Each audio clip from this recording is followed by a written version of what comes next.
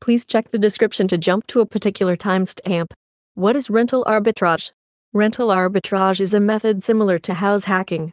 But unlike house hacking, in rental arbitrage, you don't own the house. Instead, you convince a landlord to lease you a property which you then furnish and sublease on Airbnb. The short-term rent helps you pay for the long-term lease that you have on the house. This helps you keep the difference at the month end after paying for the long-term lease. Let's take an example to help you understand rental arbitrage better. Assume you are renting a duplex in Australia for $1,800 a month. You are living by yourself in one of the sides and you decide to sublease the other on Airbnb. Let's say you listed it for $100 a day and got 80% occupancy. This will bring in approx $2,600 a month in revenue. Not only will it help you pay off your complete rent, but give you a profit of $800 each month. This in a nutshell is called rental arbitrage. Things to do before getting started. Thing number 1. Legality and regulations in Australia. Australian government site provides more information about Australia's shared housing rules, including occupancy restrictions, guest record keeping, and minimum stay requirements. Penalties for violating these requirements may result in the suspension or cancellation of your registration number. You may also be fined. Visit the Australian website for more information. Each state has its own regulations for home rentals through Airbnb. This means that there's a different set of laws for different types of rentals. Sublease or license? In New South Wales, local councils have the authority to determine if a person can rent out their home as a holiday rental through websites like Airbnb. If they do, they may be taken action against them under local council laws and state laws. If you are planning on subleasing a property, then you need to get the landlord's consent. This is usually done through a lease agreement. If you do not have the landlord's consent, then you should apply for a license. 2. Tax implications. The Australian Tax Office has warned that the increasing use of Airbnb by Australians can lead to them evading certain taxes. Depending on how much income you receive from your stay on Airbnb, your assessable income may include some of the expenses that were incurred as a landlord. These can include commercial cleaning, repairs, and maintenance. When you rent a property through Airbnb, it's important that you keep track of all of your income and declare it on your tax return. Generally, if the sale of the property is free from CGT, then you should not be liable for it. 3. Regulatory issues. There are also various regulatory issues that arise in the area of use of websites such as Airbnb. If you are a landlord using Airbnb, it is important to have public liability insurance. This is because the insurance policy does not cover everything that you need to cover when renting out your property. If your home is rented through Airbnb, you should consider having the appropriate insurance to protect yourself against third-party claims, fire or disability access regulations, and food, health, and safety regulations. Websites such as Airbnb have provided accommodation options to people who are looking for a place to stay. However, the law is still developing. Things to do before getting started. Number 2. Convincing the landlord. As you'll begin your rental arbitrage journey, you'll come to know that this is the hardest part of the whole process. You need to be prepared and well-researched. Good communication skills really come in handy here. Also, one thing to always keep in mind: never sublease without informing the landlord. There will be a huge number of people coming in and going out when you're sub-renting. It will not be hard for the landlord to figure out that you are subletting, and you might end up getting in trouble. Now for the convincing. Rule number 1 is always talk about the upsides. If you can rent the property on Airbnb, so can the landlord himself.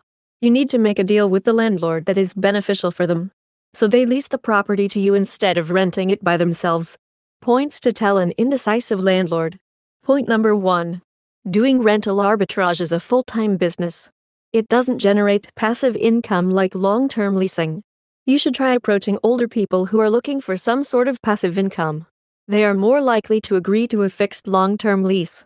You can also reach out to full-time working professionals or business owners. Point number 2. You are more likely to take care of the house than a normal renter. As you are using the property to do business, you will take good care of it to make sure you get better reviews, as having a beat-up property isn't good for business. So telling this to the landlord might instill some confidence in them. Point number 3. You can ensure timely monthly rent. You can tell the landlord that doing rental arbitrage is a full-time business with ups and downs. It doesn't guarantee fixed income at all like long-term leasing. But if they lease it to you, you'll make sure to pay the lease no matter what, either from the money made after rental arbitrage or from your savings. You need to ensure timely monthly lease payments to gain the trust of a landlord. Things to do before getting started. Number 3. The initial cost of starting rental arbitrage in Australia? You can expect to spend anywhere between $3,000 to $10,000. This cost consists of everything including deposit, furnishing, amenities, legal paperwork, and LLC incorporation. But doesn't this contradict the low upfront cost of rental arbitrage? Well, these estimates vary from city to city. It is possible to do rental arbitrage for even less than this depending upon your situation and the type of property you lease. Still, the amount is much less than investing in a new property and getting a mortgage of thousands of dollars. But this doesn't mean rental arbitrage can be done with no or very tight budget. There will be some upfront costs that you would have to bear. Having some extra cash is a good thing to have.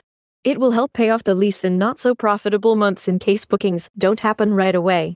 Here is the list of some initial expenses. Expense 1. Rental deposits. A rental deposit is going to be one of the first and major expenses.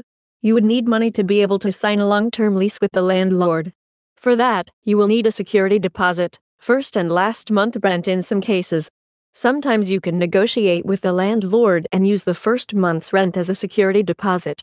Expense 2. Photography. Do it yourself. iPhones have good cameras. Will save you some money. Expense 3. Cleaning services. This is not a starting cost, but you will end up spending on cleaning eventually.